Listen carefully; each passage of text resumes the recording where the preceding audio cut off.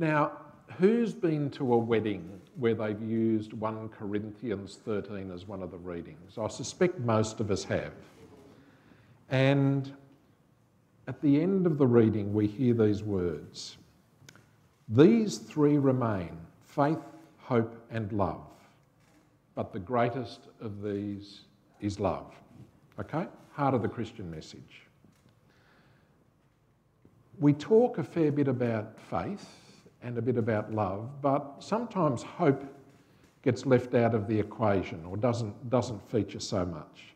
So my plan today is to see what we can learn a little bit about hope. So what is the Christian hope? Is it a hope for now? Is it a hope for the next part of our life? Or is it something eternal?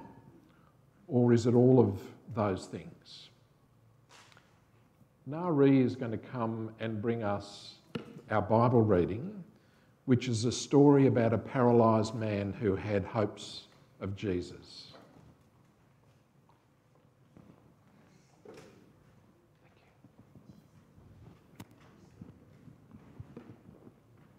So today's Bible reading is from Mark chapter 2, verse 1 to 12.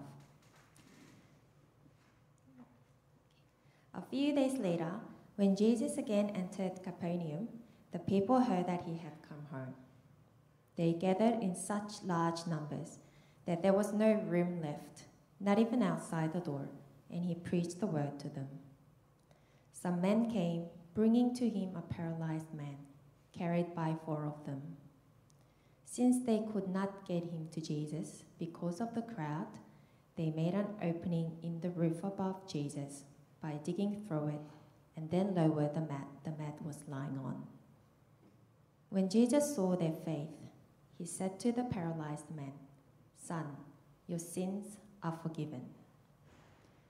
Now some teachers of the law were sitting there, thinking to themselves, "Why does this fellow talk like that?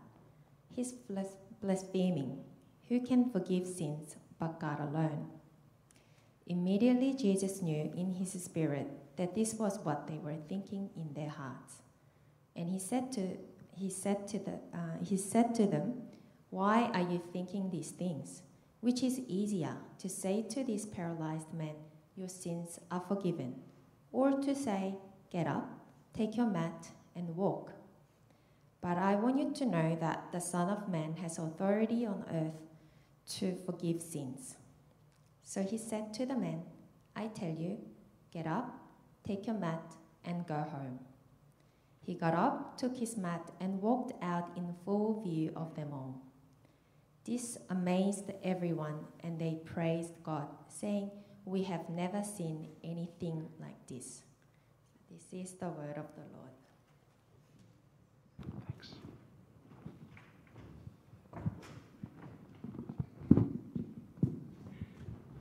Okay, so try and imagine the scene.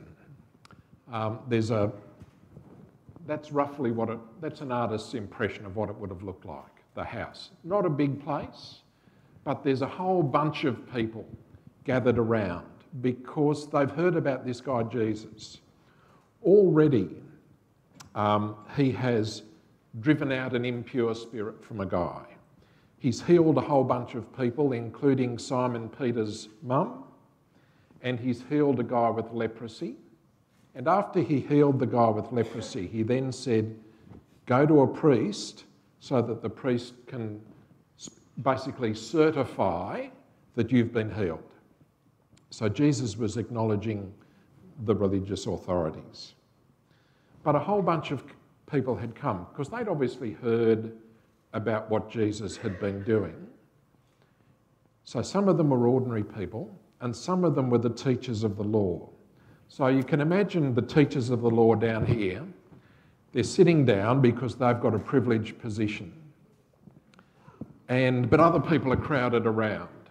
So they're sitting down and then suddenly tap, tap, tap, chip, chip, chip, and the dust starts to fall on everybody and maybe a few twigs and things because the roof's made of mud and bits of wood.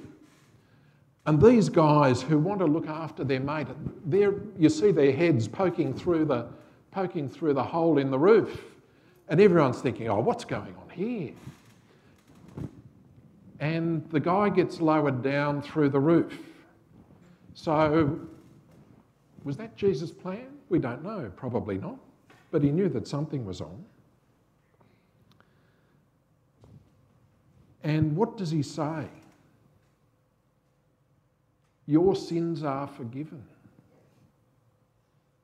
So the people who gathered would have been a bit bewildered, at least at first. So the ordinary people were suffering under the Romans, the crushing authority of the Romans. They were also constricted by the religious laws that had been imposed by the religious authorities that were just deadening. They deadened the life out of the scripture that they had possession of.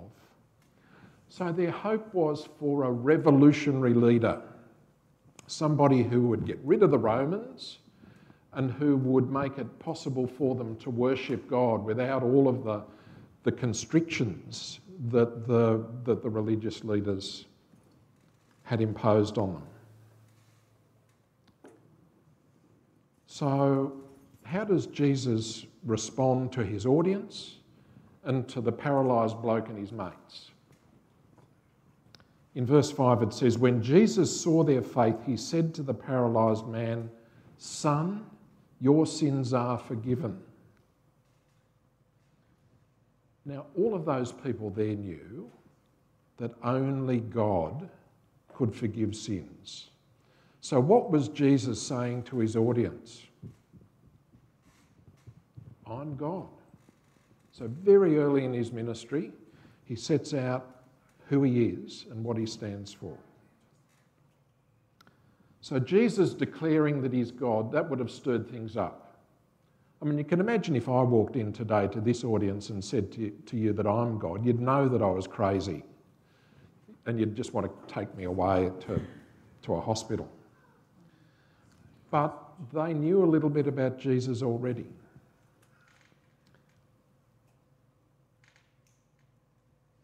Was he really God? They would have wanted to think about that question rather than write him off as a lunatic. Because his revolutionary message was that God had come amongst them to restore their relationship with God. Now, he could have said to the bloke on the stretcher as he came down, because clearly he wanted to be healed, he might have said to him, well, really your hope is too small. You just want to be healed and walk again. That's really simple. But I can forgive your sins. I can restore your relationship with God. So Jesus had his priorities in order. Firstly, he restores the guy's relationship with God. Your sins are forgiven. But Jesus is also practical. Our Christian faith is practical. It's not just pie in the sky. It's not just wishful thinking. It is also a situation where Jesus was looking after this guy's needs. Now look, I think the reality is that primarily the miracles that Jesus did are signs of who he was. They point to the fact that the kingdom of heaven is present on earth in the person of Jesus. But they're also practical. They also look after the needs of people. But he didn't spend all of his time going around Palestine healing people, otherwise he would have never had a chance to do anything else. So there are obviously some people who missed out on a miracle. But that didn't mean that Jesus didn't love them. So I think the paralysed man is a bit like us. Our hopes are often too small, or they're feeble, or they're even missing altogether. Jesus brings us hope that we never quite dream of, we never quite think of. The people who were there got their revolutionary leader. But it wasn't the revolution that they were hoping for. It was a whole different sort of revolution. It was a revolution that gave them something not just for the world now, but for all of eternity. It was a revolution that said you can have direct access to God. You don't have to do all of the rituals at the temple or anything like that. You can have direct access to the Lord God. So Jesus provided them with hope in this world. The paralysed man could have a normal life, but also hope for all of eternity. So no wonder the people said, we've never seen anything like this. They might have also thought to themselves, we've never heard anything like this at all before. So what does that mean for us? Is it just a nice story of what happened a couple of thousand years ago? Well, it seems to me that despite the economic prosperity that we experience, Australia has recently been said to be the richest country in the whole world. Despite the blessings of the modern world for communication, entertainment, transport, travel, all sorts of things, nevertheless in the developed world it seems that for many people there's more stress, more loneliness, more disconnection, more anger. And I think that flows from a lack of hope, or a lack of the right sort of hope. People hope for something and then when they get there they find, well, maybe it's not quite as wonderful as they thought it might be. So why do we lose hope? The people that Jesus was mixing with had lost hope. They had hoped for a Messiah for hundreds of years and no Messiah had appeared. And then when he does appear, they don't really recognise him and they end up crucifying him. So the earthly liberator that they were hoping for was never going to turn up, because that's not really what the Bible said the Messiah was all about. So I think there's a few things about our hopes that are misplaced. We seek hope in the wrong places. There are people who make all sorts of false promises. I mean, look at Vladimir Putin. He's got a whole nation who's hoping in him, but it's a false hope. Old glory is never going to be revived, and it wasn't all that great in the first place. Donald Trump created a whole lot of hope for people, but it was false hope. It wasn't based on truth. It wasn't based on reality. Sometimes we expect our life partners to be our saviour, or something that will give us, we place hopes in our life partner. And I'm really lucky because I've got a life partner, I've got a wife who is wonderful, but she's not perfect. So if I placed all of my hopes in her, that would be a silly thing and would also be a burden on her. And if we place all of our hopes in someone like that, we get disappointed. Sometimes we'll place hopes in a religious leader, someone who sounds authoritative.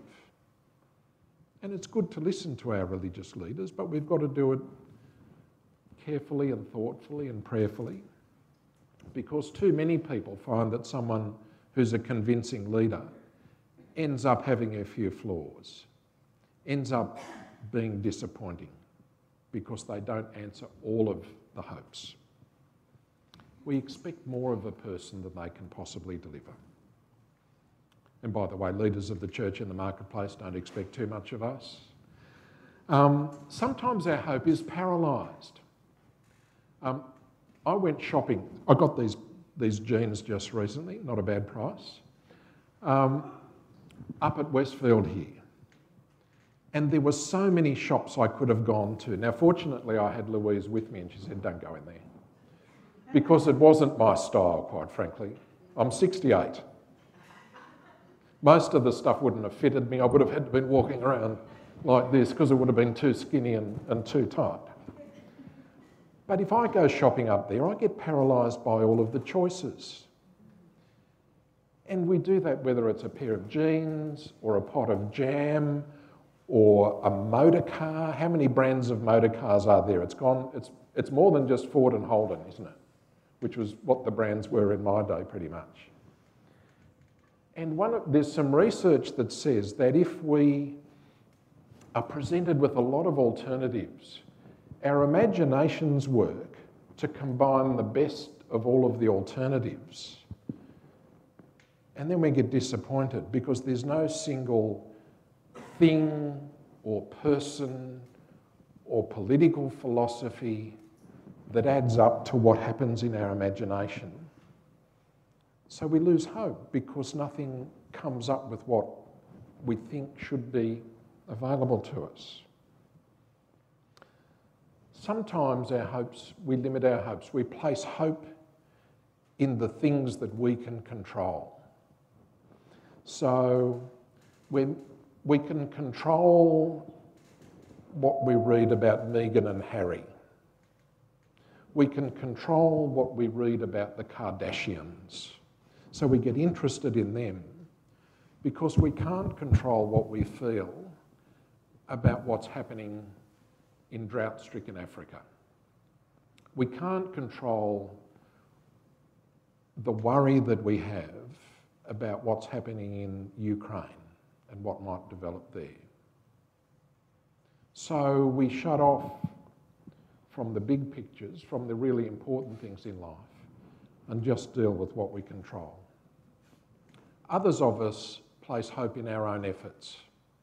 We think if I work hard enough, I'm going to have a good career, I'm going to be materially successful. If I put enough energy into it, I'm going to have a great family. And then we get disappointed because, again, it doesn't live up to our hopes. We achieve that promotion, we get to that position, we've got a nice house, and there's still something missing. One of the things in our modern world is that we're commissioned for immediate gratification. We get an instant response to stuff. We want to communicate with somebody, so we send them a text message. I was in communication with my son and daughter-in-law on the other side of the world instantly during the past couple of weeks. Didn't have to wait for that flimsy blue paper letter that we used to have to rely on, the airmail letter. So we're used to things happening instantly. We can order stuff and it turns up instantly. We don't have to exercise patience. But lots of other parts of reality, the worthwhile parts, aren't instant. Relationships take time. Learning stuff that's worthwhile takes time. Doesn't matter what you're studying, whether you're studying like the people in our congregation who are going at PhDs or who've already got them, or whether it's Yuka who's studying at preschool, or whether it's me trying to work out how to fit things together that I'm not really very good at. It takes time and it takes patience. And we've been conditioned to think that everything should happen fairly instantly. So we treat hope as a commodity. We think, oh, we can hope for this and it'll happen. And then when it doesn't happen straight away, we get disappointed. The other thing is we have often faint hopes. So when we were hunter-gatherers, our brains were wired for threats. So we focus more on what the threats are in our life rather than what the good news is in our life. So we don't hope enough for the blessings that can come from God. We're more concerned about the threats. So we focus on the killing that happens somewhere, or we focus on the terrible car accident that's happened, or we focus on the footballer who's bashed his wife, or things like that, or somebody who's a wealthy person who's fallen from grace, or a movie star who's been found in a difficult situation. We're more interested in that than looking at some of the good things. So we feel a bit hopeless because we don't know how to filter the bad news and spend more time on the stuff that is good news. So, what's the answer there? What is hope? The Bible tells us really that there are two sorts of hope. So hope's more than just a vague wish.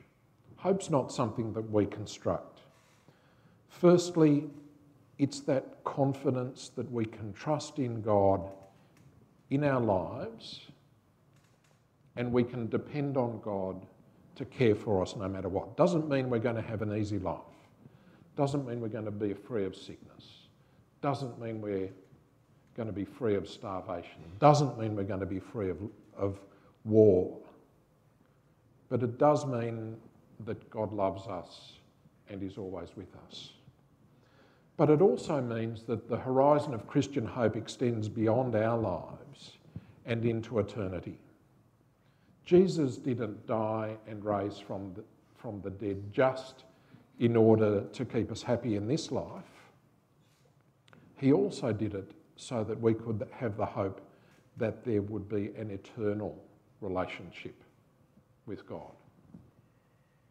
So what enables us to be hopeful? So remember, hope's not just optimism. Remember Raymond Joso, who preached last week. I think one of the elements of his message was the Mary path. Remember, there was Mary, Martha, Jesus, we heard about last week. And Mary was waiting to hear from Jesus. Martha was scurrying around. Mary was waiting to hear. Sometimes in order to be hopeful, we need to be able to wait for the good news. Sometimes, I think as Raymond also told us, we need to do things with the right attitude. Martha was doing a good thing. She was making the food, she was tidying up, she was being hospitable, but she was doing it for the wrong reason. And if we do good things, perhaps, for the wrong reason, then we're going to get stuck and our hope will be misplaced. So we don't earn hope or build hope. Hope is there for us. We have to choose whether we accept that hope, whether we join up with that hope. So that's the whole part of the Christian message. It's not because we earn it. It's not a transactional thing. We can't buy it. We can't build it. We can't put it together. We've got to grasp it. We've got to commit to it. Now, I've got a video here of it, which is the story of a person who, after a really difficult situation, chose hope. Settle back.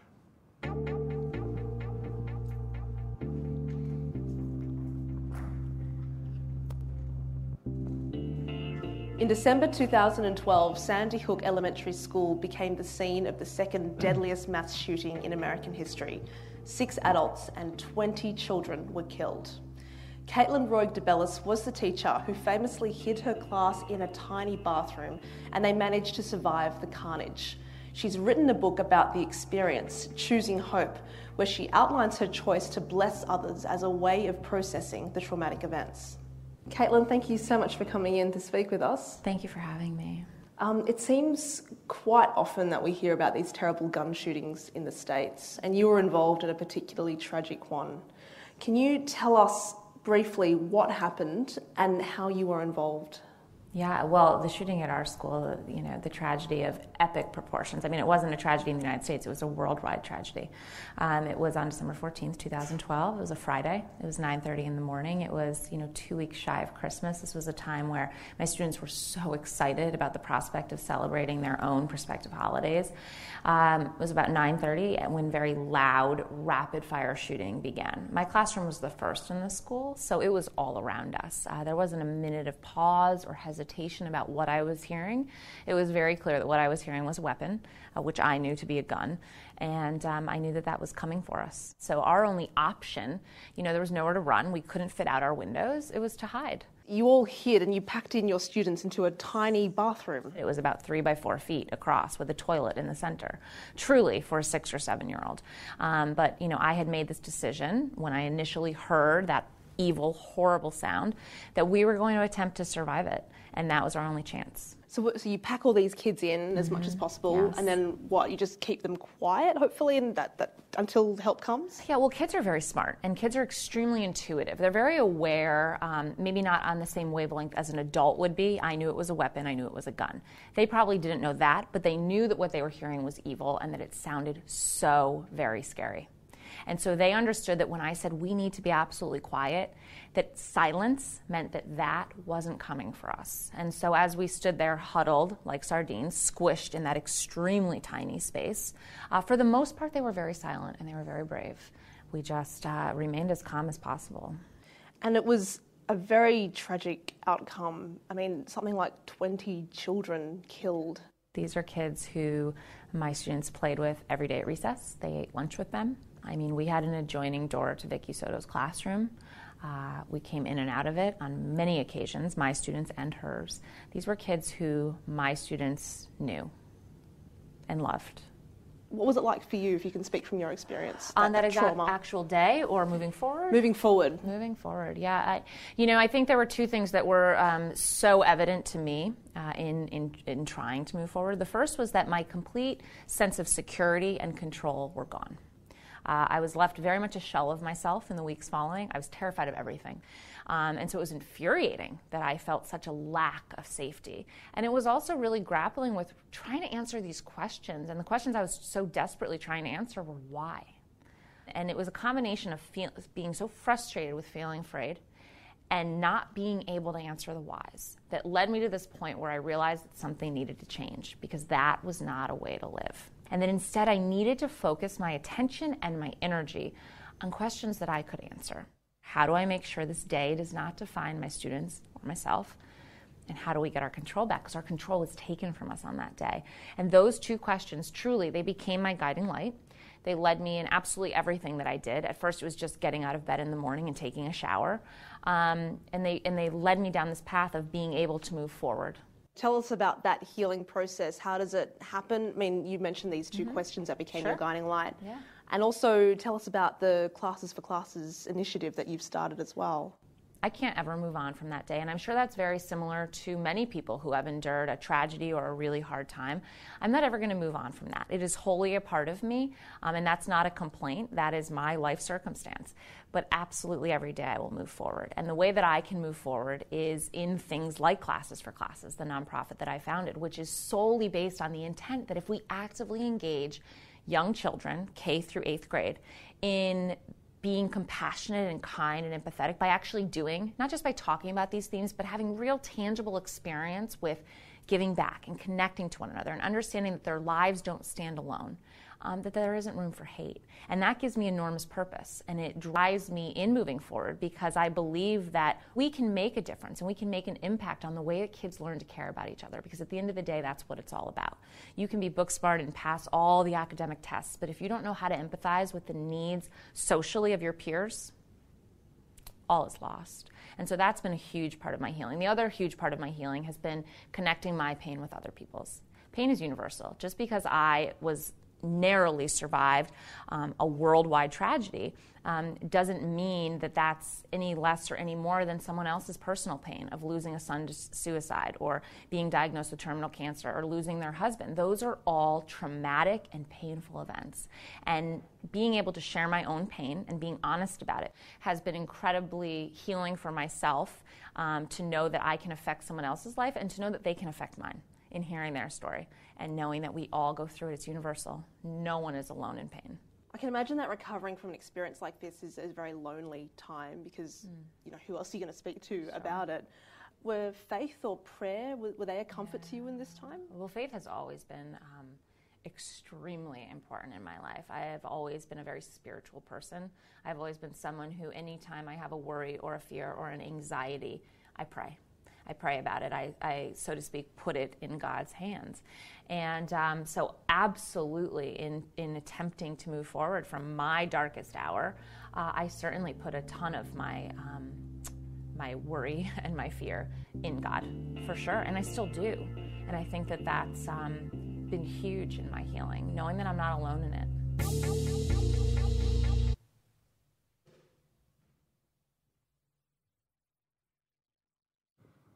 So how do we remain hopeful in tough circumstances? Caitlin said, how do we make sure that bad things don't define us? I can see people in this congregation who have endured bad things, but that doesn't define them because they have been dependent on God and they have grasped hold of the hope that God offers. I can see people in this congregation who have had bad things happen to them, and that doesn't control their lives. It doesn't forever stunt the way that they live. Because they haven't let it rule their lives, because they've grasped hold of the hope that can only come from God. In Romans 5, and we'll be studying this next Thursday, by the way, just a brief ad for the online Bible study, or the Zoom Bible study. Therefore, since we have been made right in God's sight by faith, we have peace with God because of what Jesus Christ our Lord has done for us. Because of our faith, Christ has brought us into this place of undeserved privilege where we now stand. And we confidently and joyfully look forward to sharing God's glory. We can rejoice too when we run into problems and trials, for we know that they help us develop endurance. And endurance develops strength of character, and character strengthens our confident hope of salvation. And this hope will not lead to disappointment. For we know how dearly God loves us because he has given us the Holy Spirit to fill our hearts with his love. So the Holy Spirit gives us the power of hope, the power to hope. The Holy Spirit also gives us the power to be hope, because it's not just about us, is it? If it was all just about us, if we were a bunch of consumers come here to get a nice spiritual message, we'd be a pretty sad bunch of people. We are also the vessels of hope, the vehicles of hope. If you hope for more kindness in the world, what's the first thing you should do? Be kind. If you hope for more justice in the world, don't just cross your fingers, do something about it. Be more just. Seek justice, not just for yourself, but for others. If you hope for more community, more mutual understanding and less divisiveness, then do something about it. Change your mind, change your relationships, change the way that you live. And you can do that by calling on the power of God to help you do it. And we do it because of our relationship, because we trust God to enable us. With the strength that comes from our relationship with God, we don't do it so we can earn God's favour, so we can earn a relationship with God. We can achieve hope, we can find hope, because God's already made it available. We can live in hope because of what Jesus has already done in the world. We can be hope because God's Spirit is available to us and lives within us and enables us to do things that otherwise we couldn't do. So I'd encourage you to leave this place as hopeful people. I'd encourage you to go out into the world this week as hopeful people. And when something comes up on the TV or somebody says something or something goes astray, grab hold of that hope that's available. And sometimes you can't do it by yourself. I mean, sometimes you need to grab hold of a brother or a sister and say, look, I'm struggling a bit, can you help me with this? And hopefully as brothers and sisters, we should be, yes, of course, I'll do what I can. Don't put all your hopes in me, but I'll do what I can. If you're sitting here today and thinking, I've never really come across that hope, don't walk away with a question or a regret or a feeling of missing out on something. There will be people here that will be happy to talk to you. You can come down here and pray, or you might just want to grab somebody who looks like they might be a leader around the place and say, look, I'd like to know a little bit more about this hope. So don't walk away wondering. Amen. So we are going to continue our worship, if I can find my place, by prayer. And what I'm going to ask you to do today is, Tina's just about to roll a video. And it's about, well, when I saw it, I thought this is about hope. This is about hope that the Uniting Church has given and other churches have given to people who need hope. So I'd ask you to use it as a prayer so that you can pray for hope in the situations that we see on the screen, and then I'll wind our prayer up after the video's finished.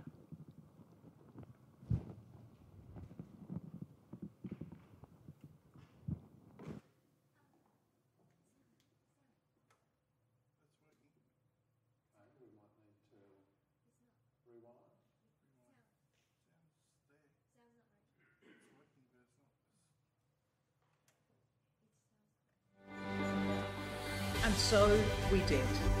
We went, we shared, and we loved. In Africa, across Asia, and throughout the Pacific. Today, the global church is thriving in the hands of committed, creative, and capable local people.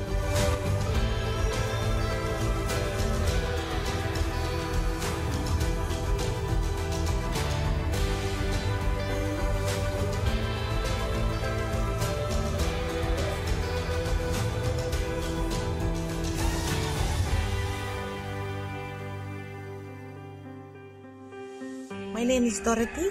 I help men, women, and children to understand gender equality using the Bible to call everyone to an abundant life. I am Reverend Jnanaraja from the Methodist Church of Sri Lanka.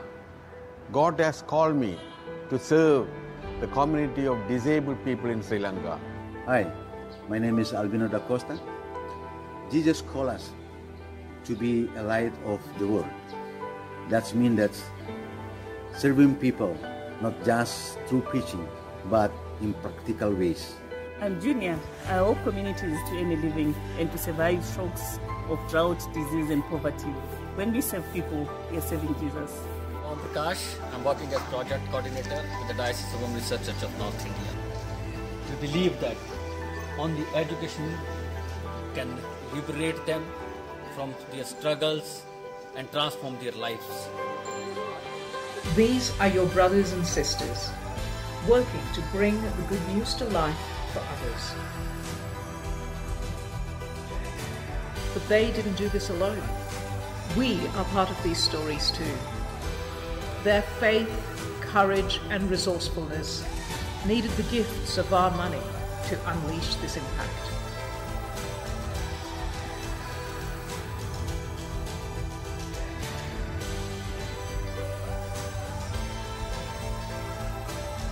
We too are bearers of good news. We give, we pray, and we commit to a world made new. Step deeper into the movement of God's Spirit in the world. This is the good news, and we are the good news people.